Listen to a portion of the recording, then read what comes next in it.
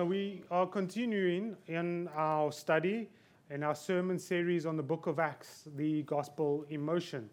And today we are still in chapter 19. So if you recall, last week, Pastor Pedro explained to us that the Apostle Paul returned to Ephesus, where he was continuing with his third missionary journey. He was essentially on his way to Jerusalem. Now, we know that from our studies in the book of Ephesians that Ephesus was the capital of the Roman province in Asia. It was located at the mouth of the Cayster River on the east side of the Aegean Sea. It was probably best known for its great temple Artemis or Diana, which was considered one of the seven wonders of the ancient world.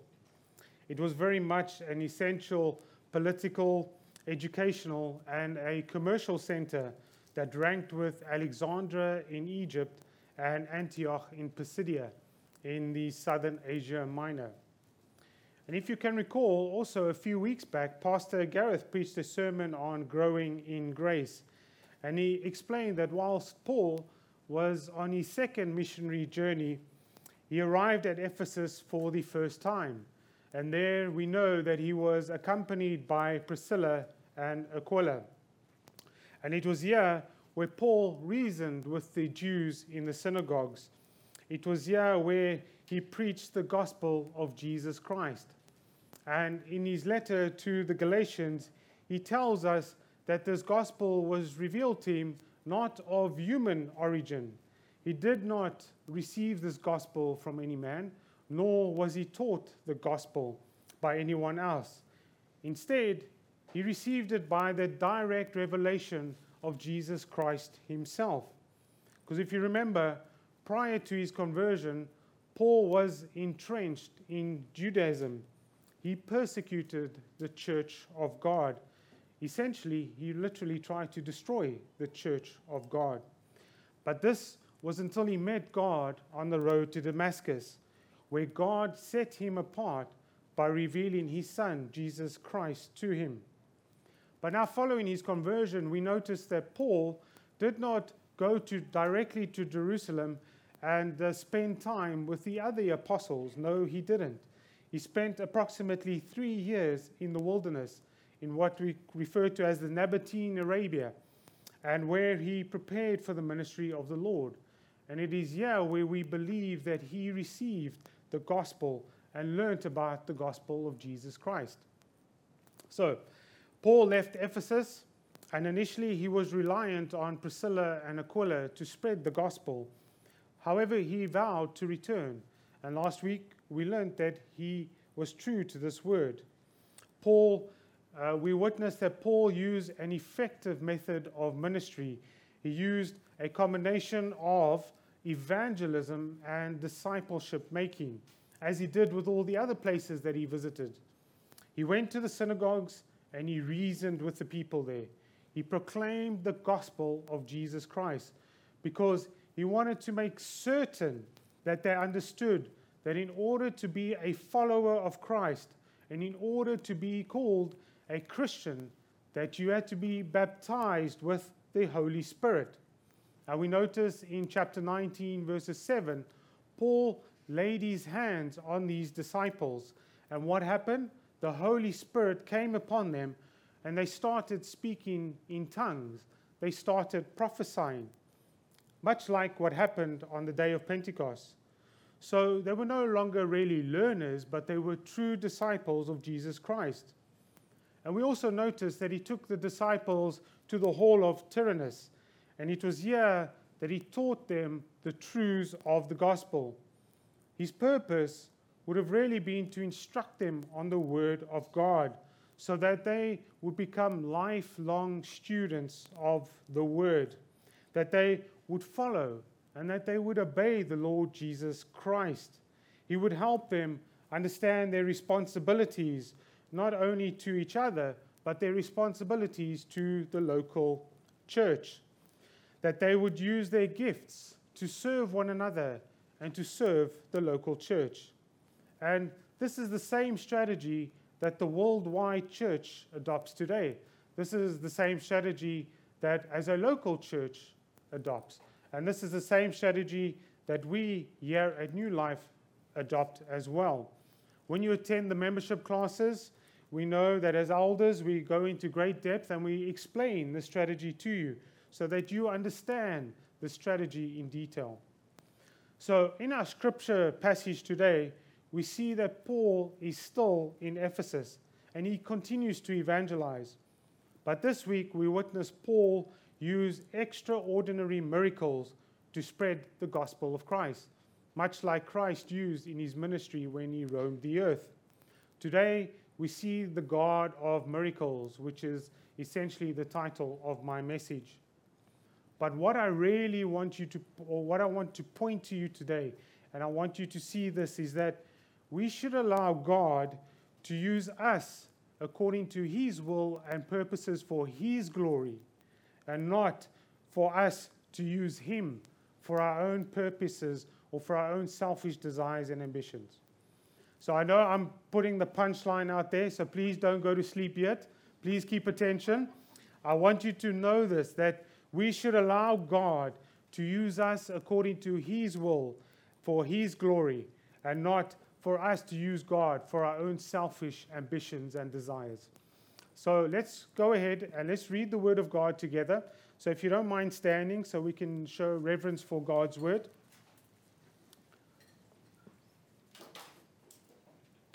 So we'll be reading, we are in Acts chapter 19, and we'll be starting at verse 11 and reading through to verse 20. So Acts chapter 19, verse 11.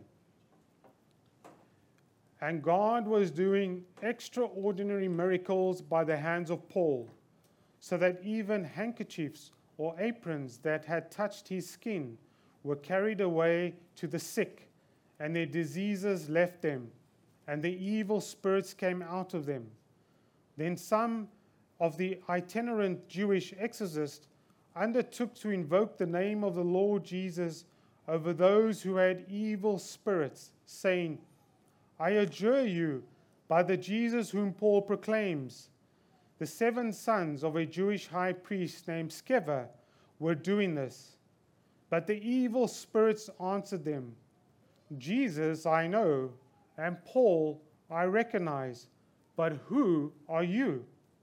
And the man in whom the evil spirit leaped on them, mastered all of them, and overpowered them, so that they fled out of that house naked and wounded.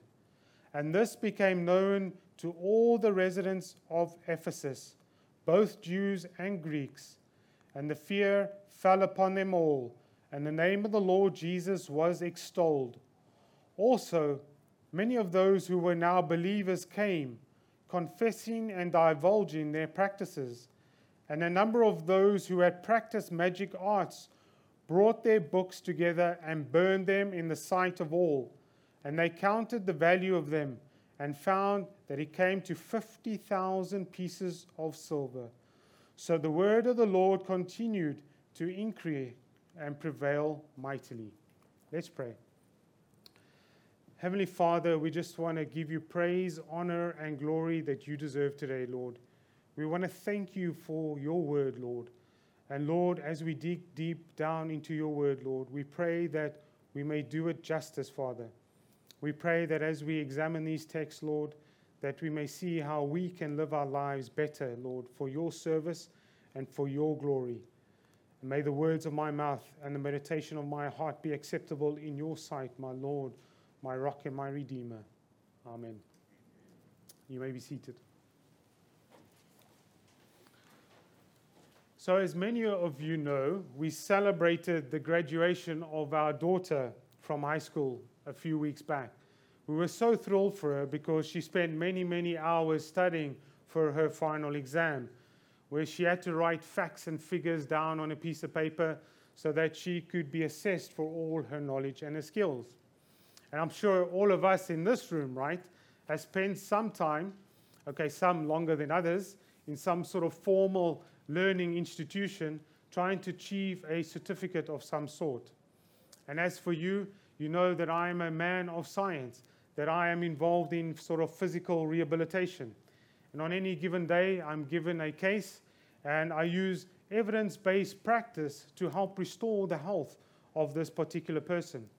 Evidence-based practice that has been determined by rigorous research over many, many years, where there has been systematic investigation of science theories and hypotheses.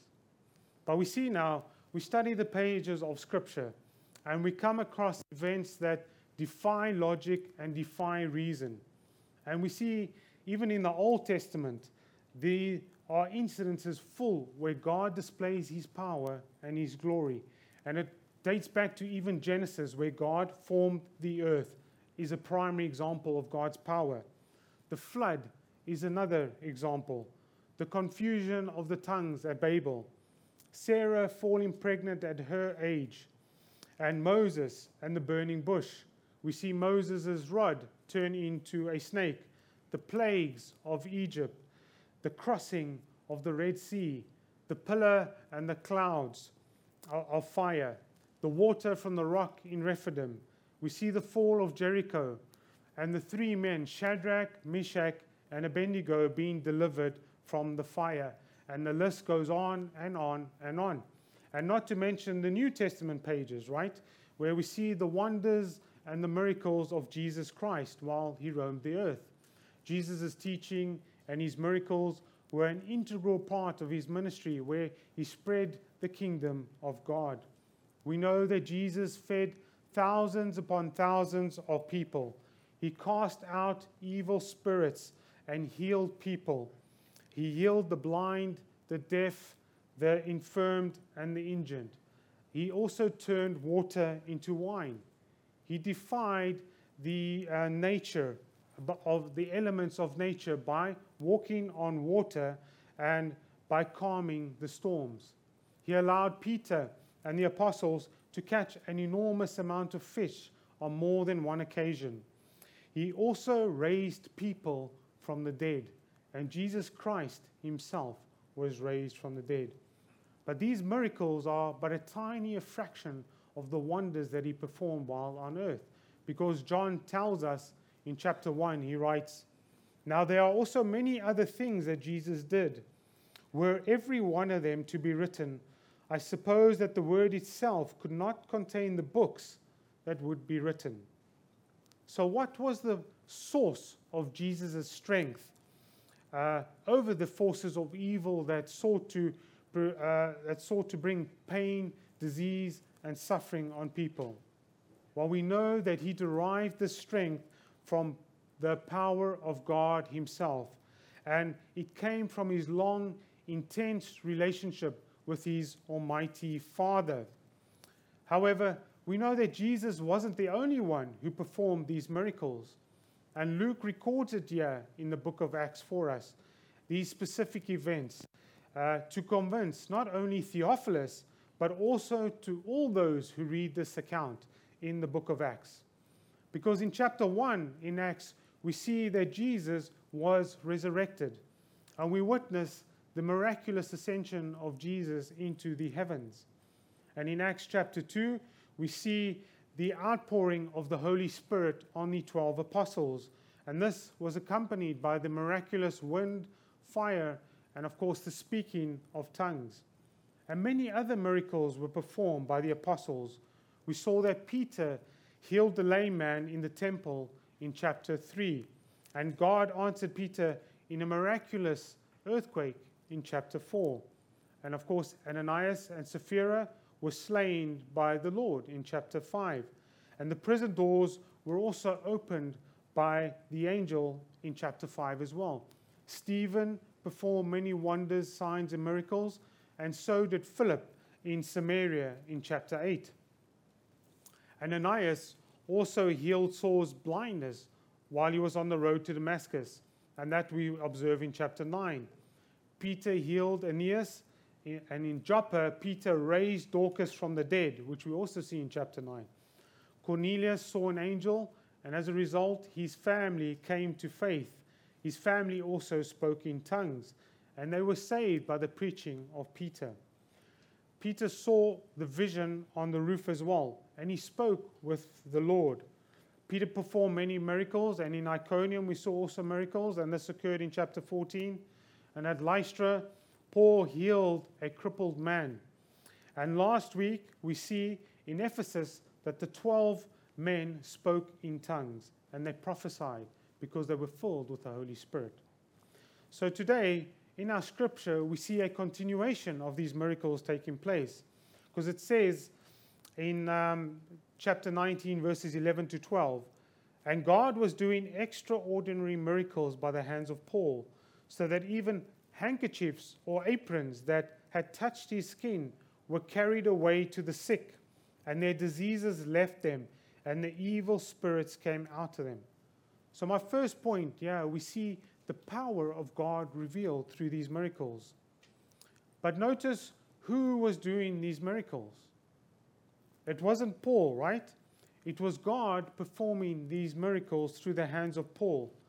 And even the handkerchiefs and the aprons that he wore had the power to heal people, had the power to release them from the evil spirits. Now these must have been the headbands or the outer clothing that Paul wore when he was making his tents. And we must remember, in the ancient world, there was this belief, or this widespread belief, that mystical power could be transferred to inanimate objects, even to clothing. But we must know that these were not magical objects, but rather it was the presence of the Holy Spirit that remained in connection with these objects that Paul had come into contact that contained all this power. So, why do you think God uses extraordinary miracles in the Bible? It seems clear that God was using Paul to reveal his great and wonderful power, his magnificent glory. And the more and more we delve deep into the book of Acts, we can see that these miracles were performed by the apostles contributed to the growth of the church, much like during Jesus' time. Time and time again, we witness that the people saw these miracles of healing, and these people came to faith and repentance. These people were saved. So my question is, can God heal miraculously today? Of course he can, right? Does he heal miraculously today?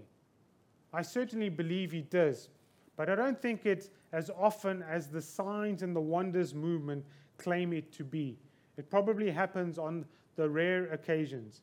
In my experience, miraculous healings and deliverances from demons occur, but again, they are rare. While God does at times heal supernaturally, I believe the gift of healing that we see here is really limited to the apostles and to Paul during those times and his close associates. Now, the so-called faith healers of today probably don't experience near the kinds of results that Paul and the apostles saw during their time.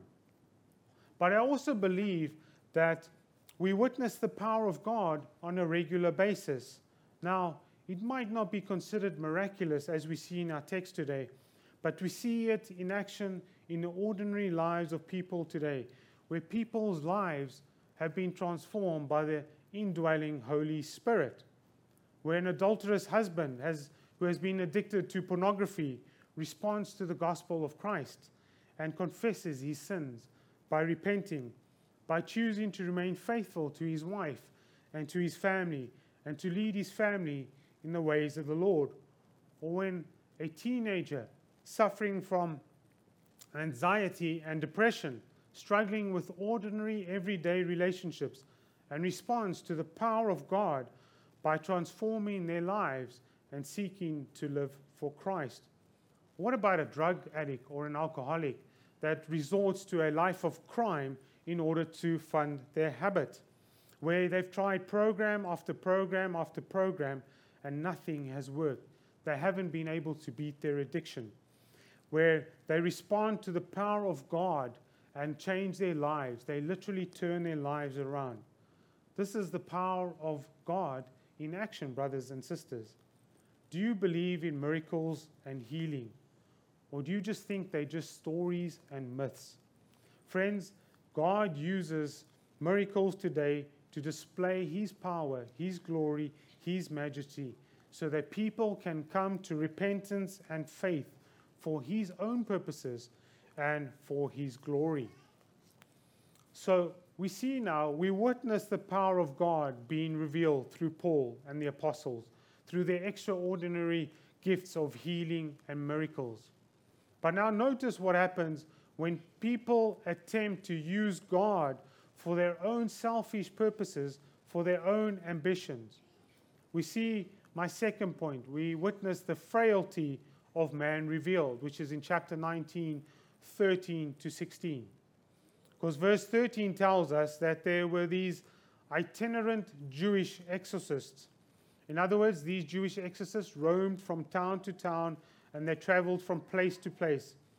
And they attempted to use the name of the Lord Jesus to cleanse people of evil spirits, much like the apostles.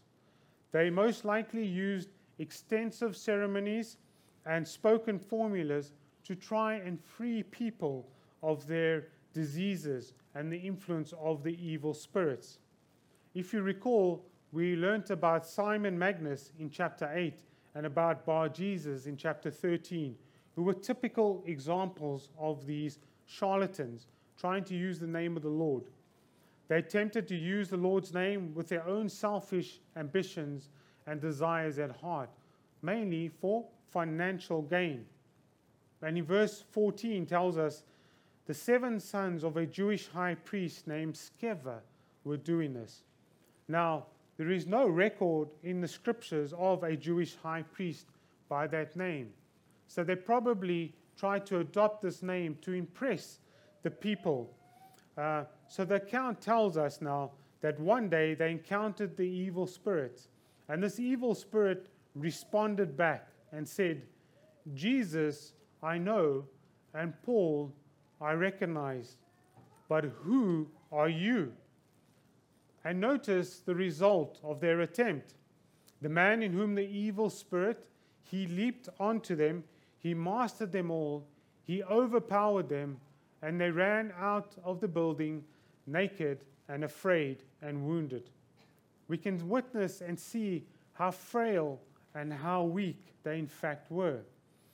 Initially, probably acting so confident and arrogant, but that they were exposed by the demon-possessed man. It must have been a really comical sight to watch them fleeing from the house, naked, wounded. The demon rejected their attempt to expel him from his victim. Even the demon recognized that these exorcists had no authority over him, unlike Paul and Jesus. This confirms that the power to expel the demons belonged to Jesus and the apostles, no one else. Why? Well, it is because the power came directly from God Himself, from the Holy Spirit. And even the demons testify to this and give testimony to this. But friends, the sad reality is today there is this false teaching, and people attempt to heal others and exorcise people of demons. And they do not possess the gifts of healings or the gifts of miracles. I recall a few years back of a story of a service taking place where a pastor requested those who wanted healing to come forward to the altar and to form different queues or different lines. And he told them certain ailments that they had to form or to stand in that queue, but of course each line had a price tag attached to it as well, depending on your budget. Charlatans really exploiting the name of Jesus for their own financial gain. Or perhaps you have heard of an anointed prayer cloth. Modern day TV preachers sending out these little squares of cloth that have been anointed, that they ask the audiences to touch them as a point of reference, but of course to send a donation as well. One particular parish wrote this, and I want you to listen to this. Are prayer hankies scriptural? prayer handkerchiefs are very scriptural and have been used throughout history with exciting supernatural results. Modern day believers are still using anointing cloths or prayer hankies to give to those who are in need of a miracle or an answer to prayer. And it seems that the popularity of prayer hankies is increasing. Pastors or elders of the church will anoint the cloth with oil using olive oil and then pray over the cloth, asking God to meet the demand or the need of the one who it is intended for.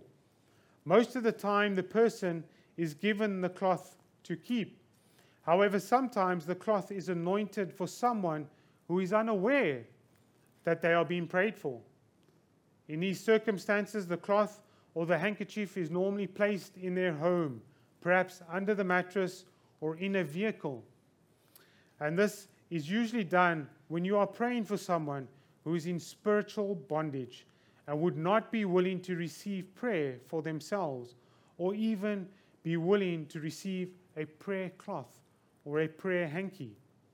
There are so many anointed men and women of God who use prayer hankies on a regular basis, and even blessed to see exceptional answers to prayer by an exceptional prayer answering God. And if you are interested in purchasing a prayer handkerchief for yourself or someone, please visit www.handkerchiefsblessings.com. So, brothers and sisters, you might be absolutely shocked by this jargon, but there are many incidences like this. Many people who are exploited, many people who want answer to prayer and to miracles who fall for these scams.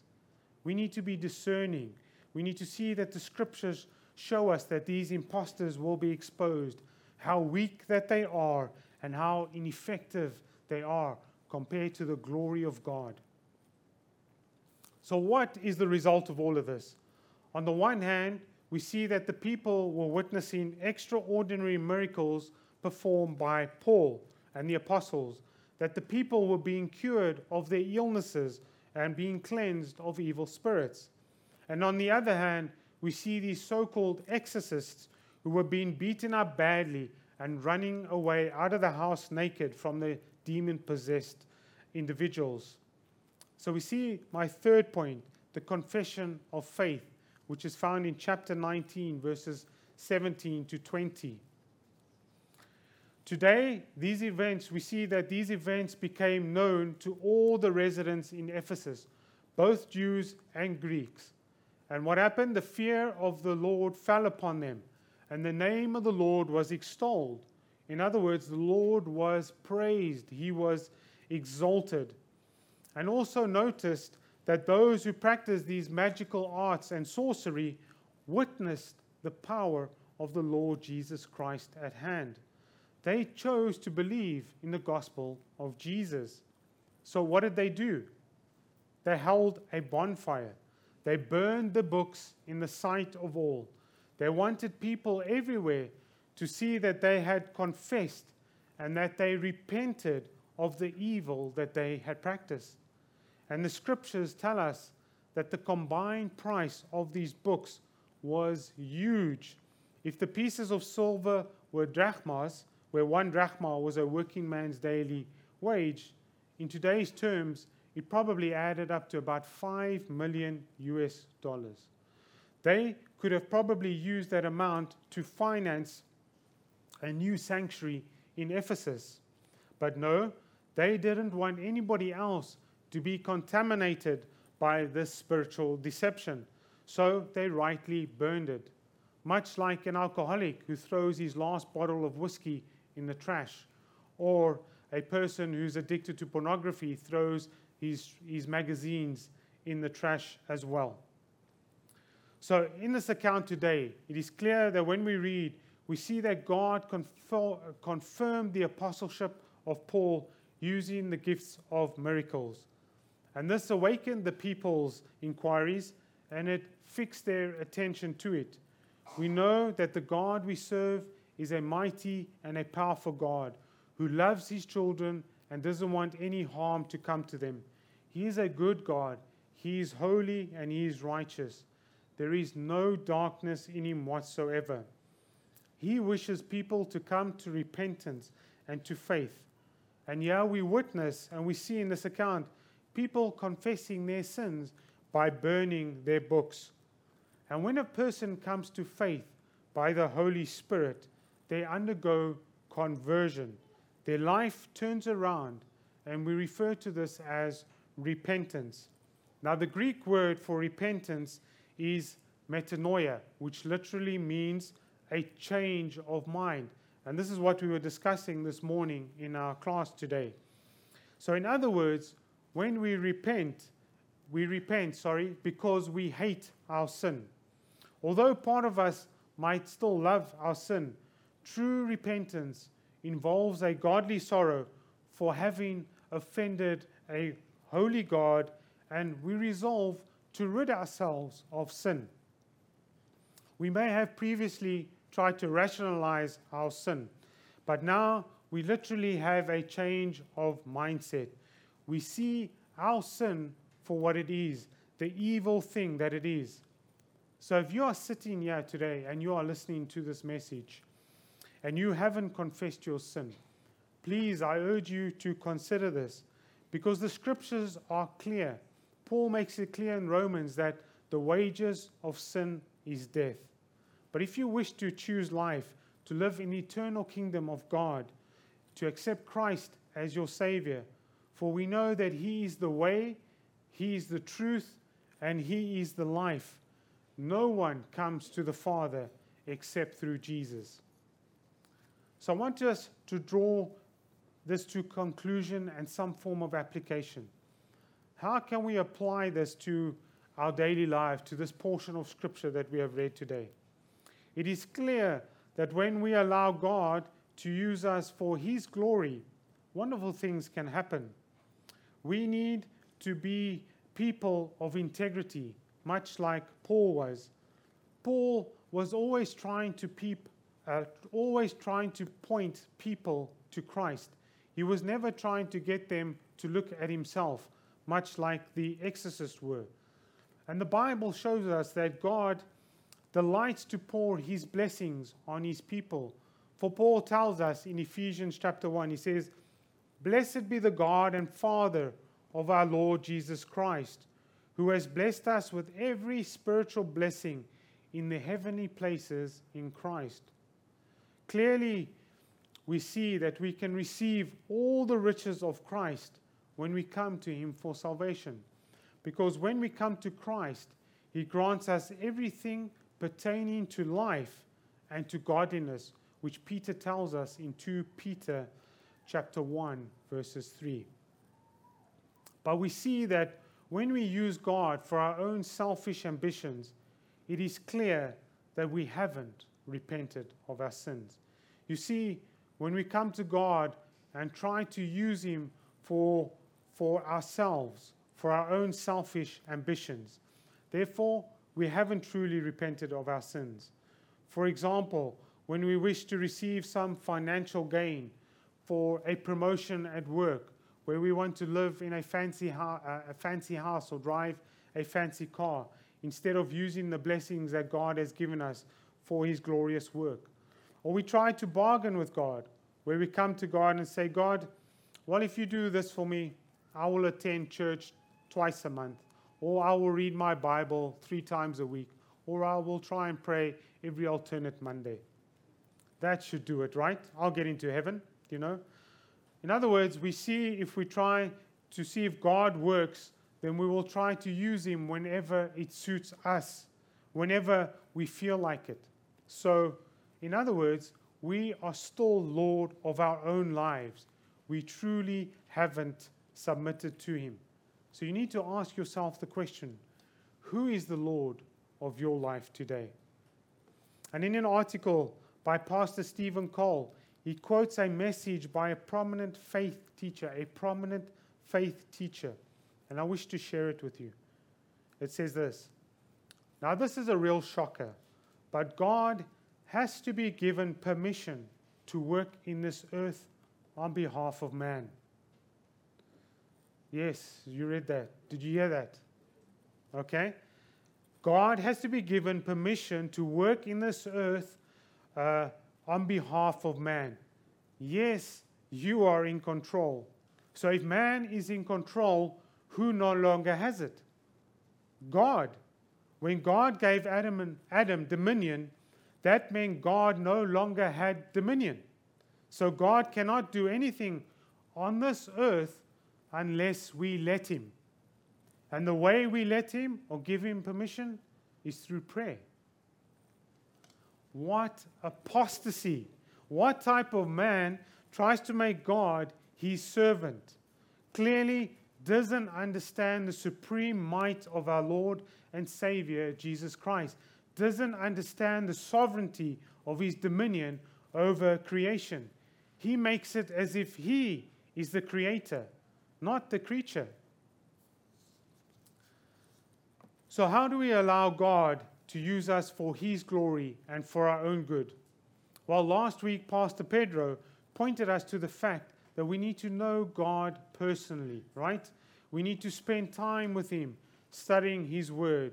We need to spend time with him, meditating on his scriptures, time with him in prayer, time with other believers here who can help us, who can help each other in our walk with the Lord. And another way that we can use, or God can use us, is through our spiritual gifting. Paul has plenty to say about this in his letters, in 1 Corinthians chapter 12, in Romans chapter 12, and Ephesians 4. Now, I'm not here to debate about the cessationists or the continuationists. No, that's not my point here. Paul explains to us the list of these gifts, and these include the lists of apostleship, right? The gifts of prophecy, the gifts of evangelism, of teaching, of preaching, of exhortation, the gifts of healing and miracles, the gifts of service, of administration, the gifts of leading, the gifts of faith, the gifts of mercy, the gifts of talking in tongues and interpreting tongues. You see, at conversion, the Holy Spirit takes residence within your heart, and every believer has spiritual gifts. Some of us have a few more gifts than others, like the Apostle Paul had many gifts. He was clearly a gifted preacher, a teacher, an evangelist. He also had the gifts of healing and of miracles. So do you know what your spiritual gift is? Have you spent time trying to establish it, trying to work it out? God wants you for his service, for his glory. If you recall, when we studied in our home groups the book of Ephesians, J.D. Greer helps us to try to understand what our gifts are. We know that God has crafted us to do good things for his service.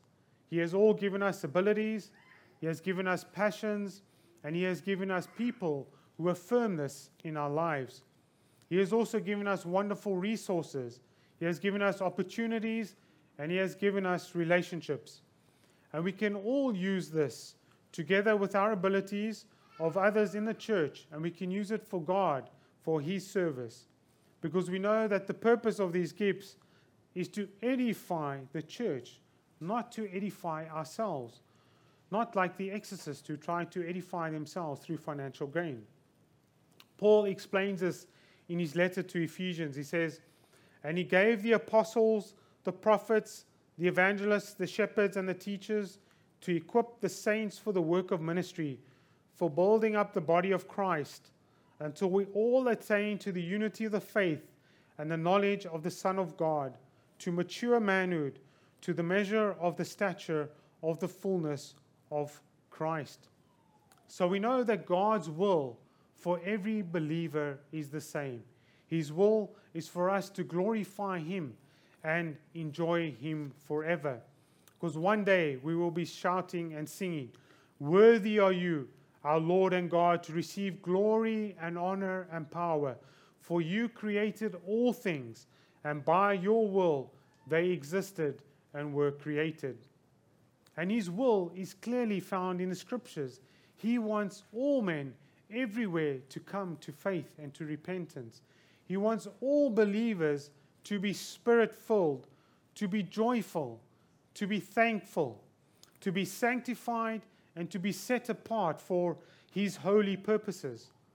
Ultimately, He wants us to be conformed to the image of His Son, Jesus Christ.